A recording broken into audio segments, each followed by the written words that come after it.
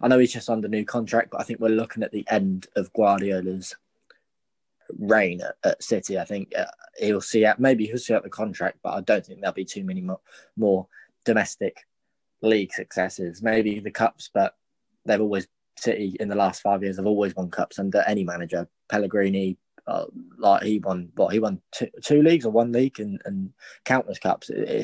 He's not that much of a grade above a Pellegrini, in my opinion. And Mourinho and Klopp are they're probably the two best managers in world football. I think he's always had the materials to do very well. And when you've got a side with a triangle between your midfield and attack of Iniesta, Xavi and Messi, who are all top three in Player of the Year, and you win a treble, then that should be what you expect to do. Do you get what I mean? And even at Bayern, they didn't win a Champions League at Bayern.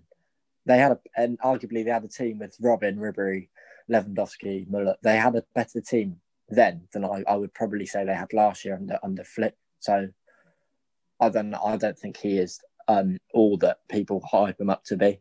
He's not a bad manager, don't get me wrong. He's not awful, but he's not.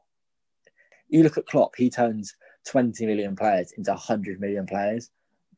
I saw something I think it was on Twitter this morning, and it was just someone posted, it must have been the last Liverpool and City lineups before Pep and Klopp came in, and the City squad still had like hundreds of millions of pounds worth of players. Yeah, in the midfield in Klopp's first game was Lucas, Chan and Allen. I think Origi started up front. Like that, what is that compared to what we have now? We haven't spent 100 million on Salah or 100 million on Mane or 100 million on Bobby, or do you know what I mean? We spent 75 million on Van Dijk at his peak. So that's the only player I think we've spent over. Well, I think he was overpriced. I think if you compare him to the price of Maguire and Mendy and Walker and Laporte, he is probably good value for money. But yeah, Guardiola seems to take 50, 60 million players and make them worse, in my opinion. Like John Stones, he came to City for 50 million about 5 years ago now, and he's got worse. And he was meant to be one of England's best prospects, a good ball playing centre back.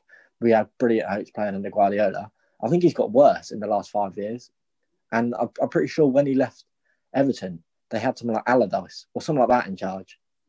That he should be getting better from an Allardyce to a Guardiola, and he's not. So that's a key indication for me that he's not someone that I think deserves as much credit as he gets as a manager at all. Maybe he's a very good tactician, maybe, but as a man management style, I don't rate him at all.